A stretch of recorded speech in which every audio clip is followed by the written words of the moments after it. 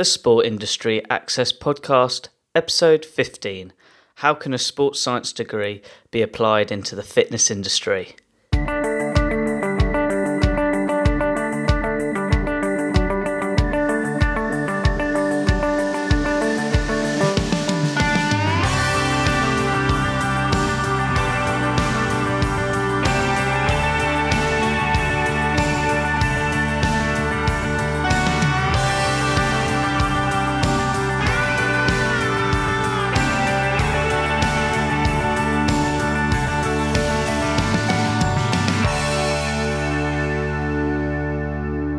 Welcome to another episode of the Sport Industry Access Podcast. I am your host, Ed Bowers. As always, my goal each week is to provide you a special guest who will inspire and encourage you to be the best you can be in your current profession. I hope today's episode can be useful with regards to your interests and needs. Now, getting back to today's show, this week's special guest is Joe Southwell. Joe is the founder of JS Conditioning, where he formulates personalised fitness programs to support his clients. In today's show, Joe will share his career journey by explaining how he applied his sports science degree into the fitness industry. Joe, it's great to have you on the show. Please, can you share your sports career journey to the listeners? When did it all start? Well, it started from a very young age, to be honest. Obviously, I always knew I was going to end up doing something down the line of sport.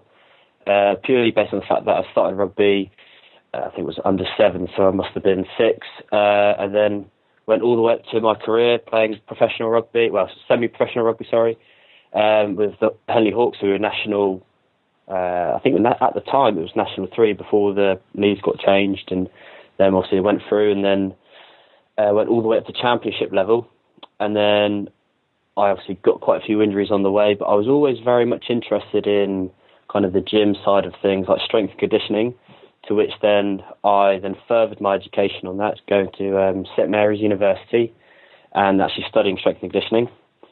And then, and then how I kind of led to where I was now, obviously, got my qualification in strength and conditioning and then decided that I wanted to pursue that. Obviously, I know that strength and conditioning is quite raw in the way that it is very new to the market. Even though it's been around for quite a while, it's still quite unestablished with a lot of sporting professions.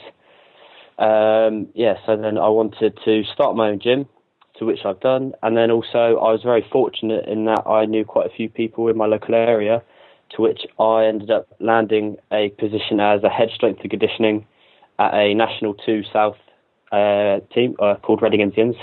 I was very lucky in that respect, because obviously for someone of my age to get that position and be established as I am is quite unheard, but in that respect I was very fortunate. Also then landed a few opportunities from working with them to work with Reading University as their head strength and conditioning for the rugby side of things, and also with Sir William Borlase, that are kind of quite a top leading grammar school in the country. As well as they're very good with their rowing. They actually went to the Henley Royal Regatta this year. Didn't place too well, but still, see, they look the biggest in the boat. What's the best thing? That sounds really interesting, Joe, especially as you said, having that opportunity. Touching back, though, on what you said about that sport and conditioning is still very unique. In your opinion, though, how has the fitness industry developed, let's say, in the last 10 years, from your experience? I've obviously only been in the fitness industry in terms of personal training and S&C in the last probably 3 to 4 years. In the way it's changed, in my personal opinion, it really hasn't changed that much. Obviously, I think a lot of people will disagree and agree, but in terms of kind of like exercise selections and what we do for our clients, it's all exactly the same as what you would do 20, 30 years ago, but with a different kind of bag, a different kind of ball, a different name for it. So I think things can get a lot of the time it could be overcomplicated in terms of personal trainers start making up their wacky and wild names for things and then selling them for a very nice price, making a little bit of money in that respect. But in actual fact, if you look into the embedded kind of technique, the modalities about that type of training in terms of the fitness industry, it is very much the same. But in terms of the fitness industry, in my perspective of things, in an SSC kind of side of things, it has changed dramatically in that, obviously with a lot of sporting professionals, especially in female sport, I see it a lot, in that it's actually becoming more professional with regards to physios, with regards to strength and conditioning. And it is very, very new. I think the female women's rugby team, obviously the England rugby team, has only just turned professional, and that includes S&C coaches, full-time physio, full-time payment. And so in that respect of thing, the sporting industry there has changed dramatically over this last kind of 2-year period, and I think that's absolutely amazing, creating more opportunities for more people. But also, yeah, from an S&C side of things, I think, like I said earlier, S&C is still very, very new, and it's very kind of out there for interpretation, because obviously there can be a lot of people in my position just go ahead and do a qualification and establish themselves as an S&C coach. So the sporting kind of market in terms of professional clubs, semi-professional clubs, not just in rugby, obviously, because that's my kind of main priority, but in terms of a lot of things like rowing, all across the board, S&C is slowly getting more established as a need for the kind of the sporting industry to change. It's really good to hear, to be honest. I think you just then, Joe, you've highlighted a key area, especially with women's sport and how much is being more promoted. I think it's more of a social thing as well, being more expected, let's say, on television. But just touching back on your personal trainer experience, what core skills do you think you need to be able to do that as like a full-time career job? I think a lot of core skills of personal training, I think one thing that I've learned is obviously over the kind of, I think, how long has it been now since I've started JS Conditioning? So JS Conditioning is my personal training company. I think it's only been about 7 to 8 months I've been running for. So obviously, in terms of my personal training experience, it is very raw still, in terms of, obviously, I don't have the years of experience that people have just hands-on one-to-one with your average Joe or whoever I'm training.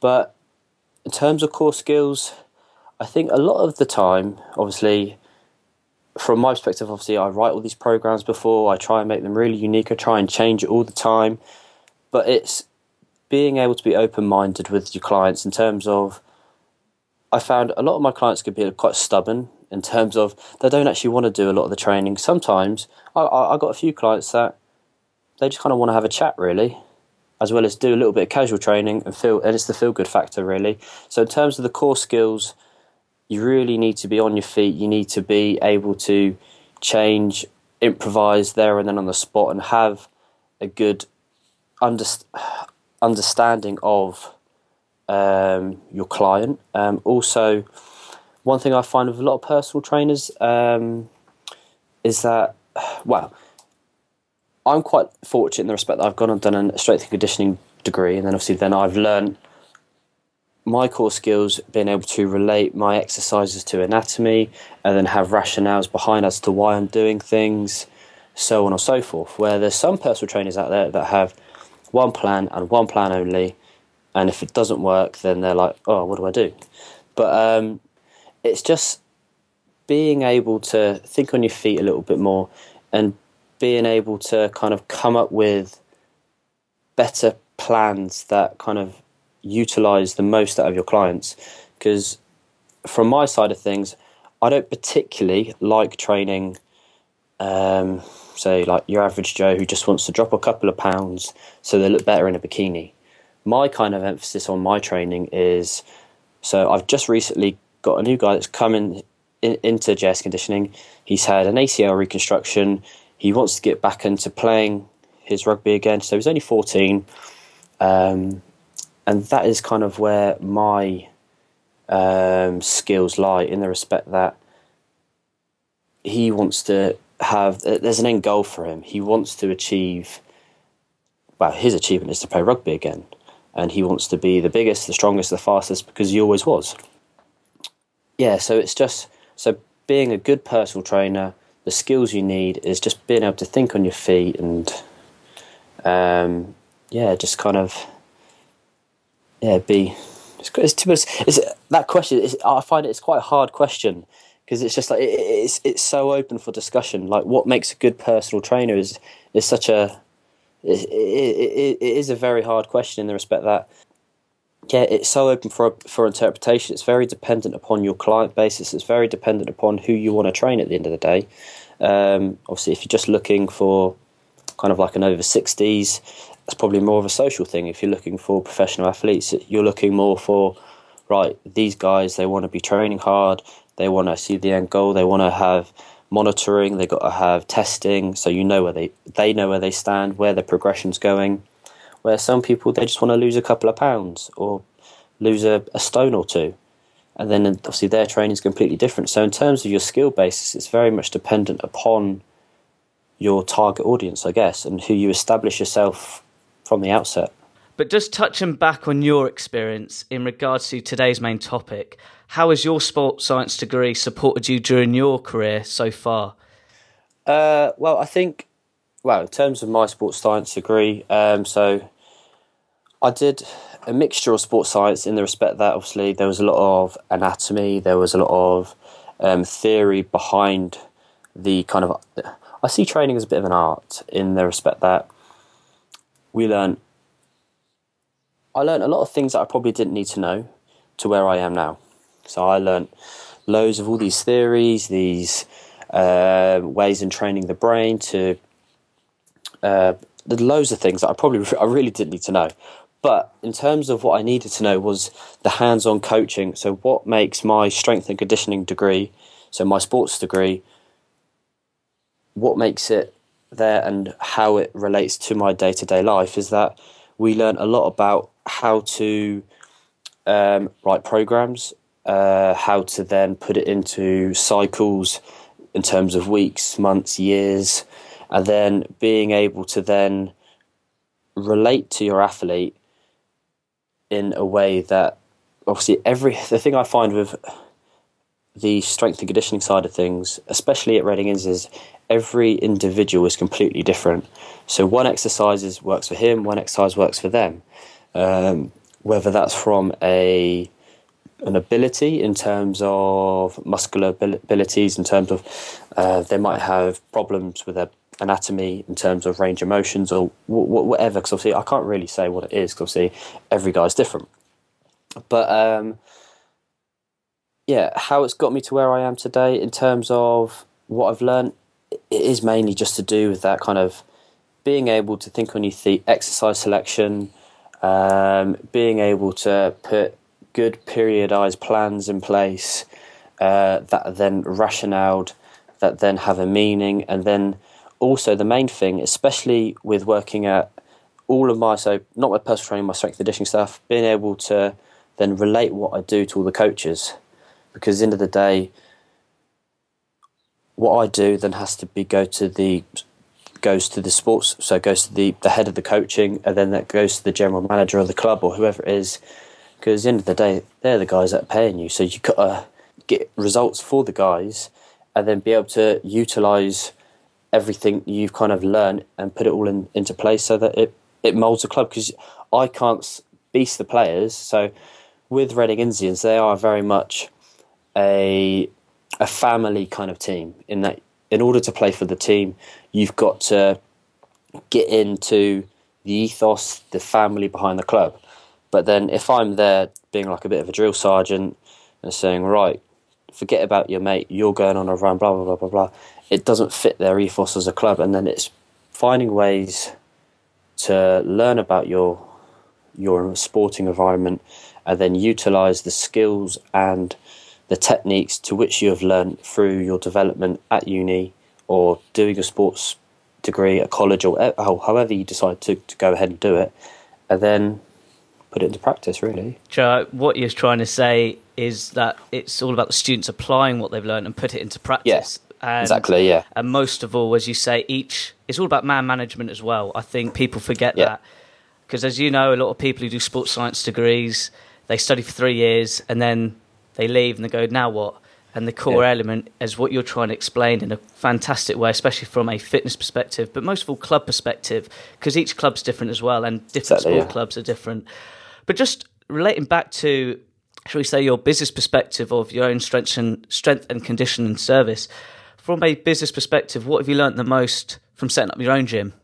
In terms of a business perspective, obviously, things never go to plan.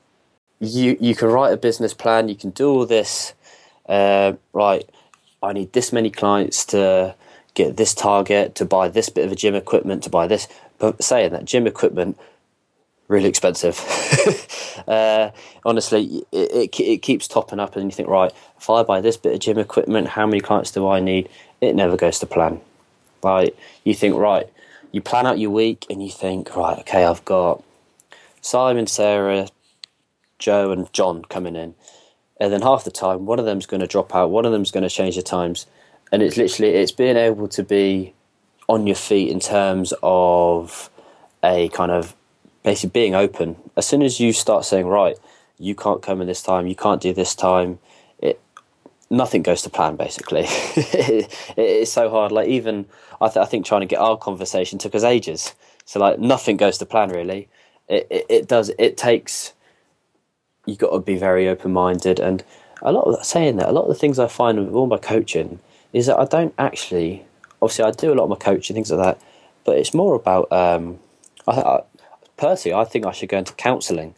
Because a lot of the people, they start opening up to me in terms of their experiences, their relationships. And then from a business side of things, I think just kind of, all I literally do is just have everything on an Excel sheet and hope it goes to plan, really. There isn't really a way of trying to make it in that respect. It's what you get and how you go about doing it. Like, I tried doing all these advertisements, Facebook, you spend money on all these brochures and all these kind of things. I think they're great, but in terms of what I actually got out of them, absolute diddly squat, nothing.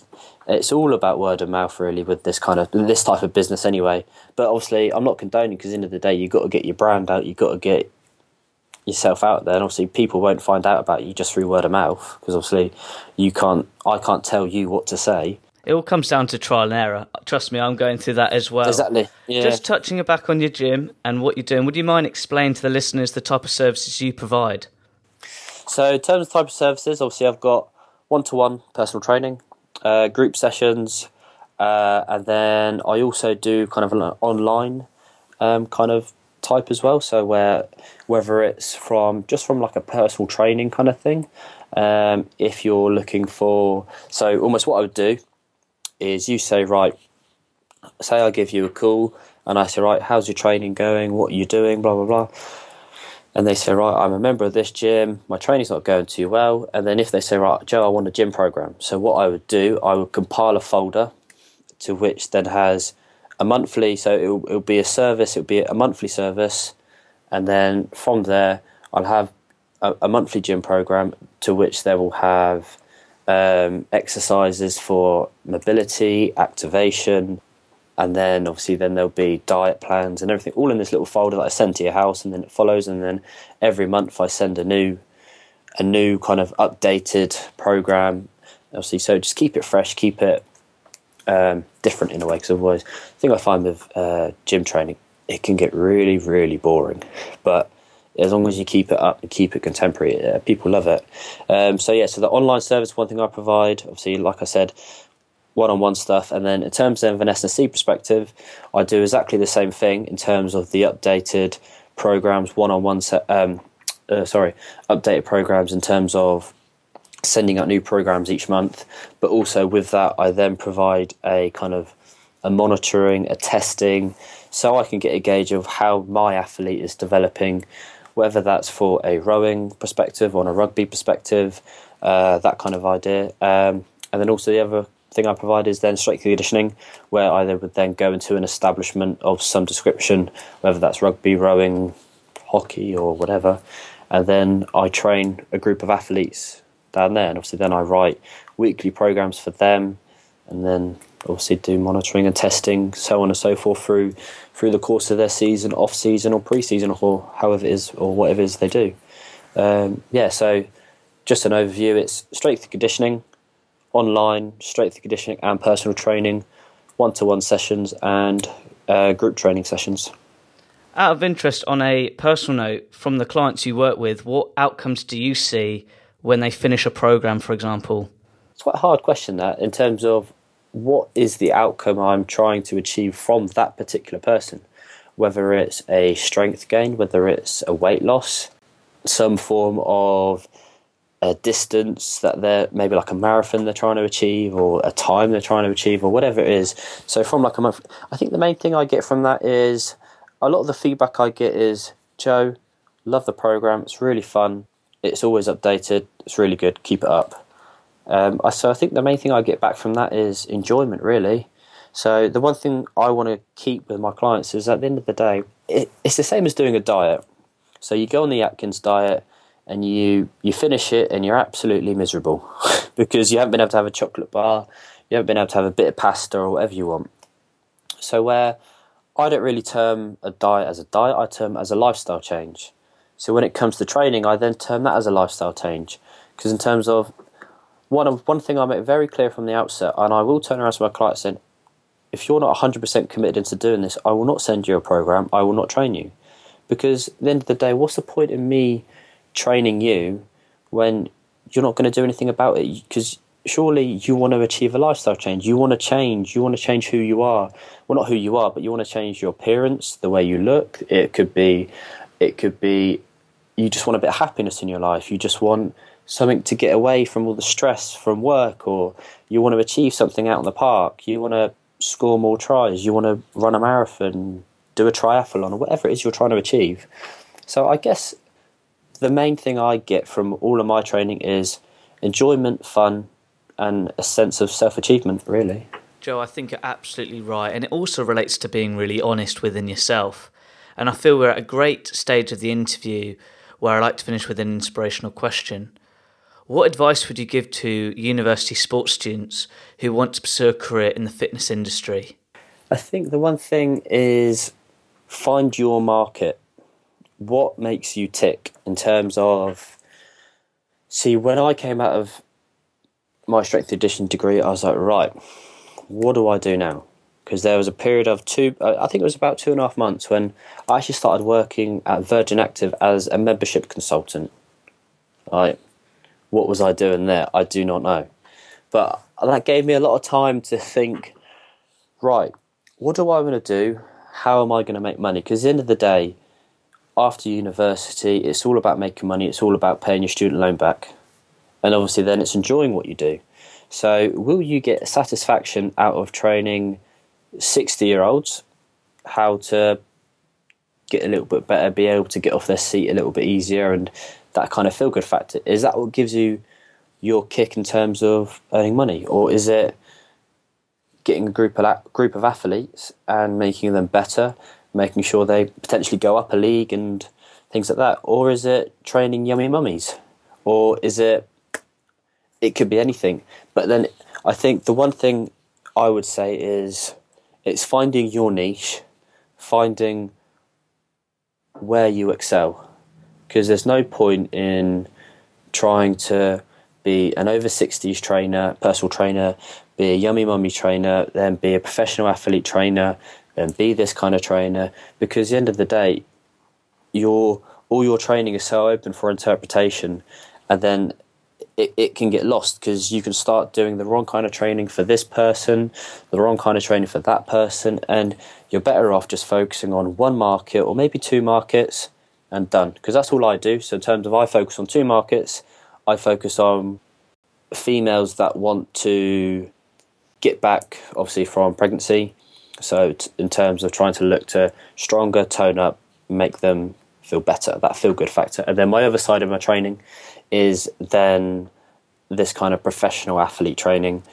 Joe, that is great. You're absolutely right in finding a niche, but also, as you also said, finding something you enjoy. Exactly. There's no point in trying to do something that you don't enjoy, because it will be a long, long, long time wasted for you. Exactly. But Joe, how can people interact with you? How can they? I've got my website, so that's www.jsconditioning.com. And then also I'm on Facebook, Twitter and Instagram. My Facebook page is, I think it's just at JS Conditioning. And then my Twitter is JS_conditioning, and then my Instagram is JS_conditioning as well. So I'm quite lucky in that respect. It's all quite easy. That is great. To all the listeners out there, if you want to connect with Joe, all of his links, social media links will be on my website relating to this post. Joe, it's been great chatting with you today. Thank you very much. Cheers. Thank you very much, Ed. What a really interesting career journey by Joe, and I wish him all the best of luck with regards to his career journey.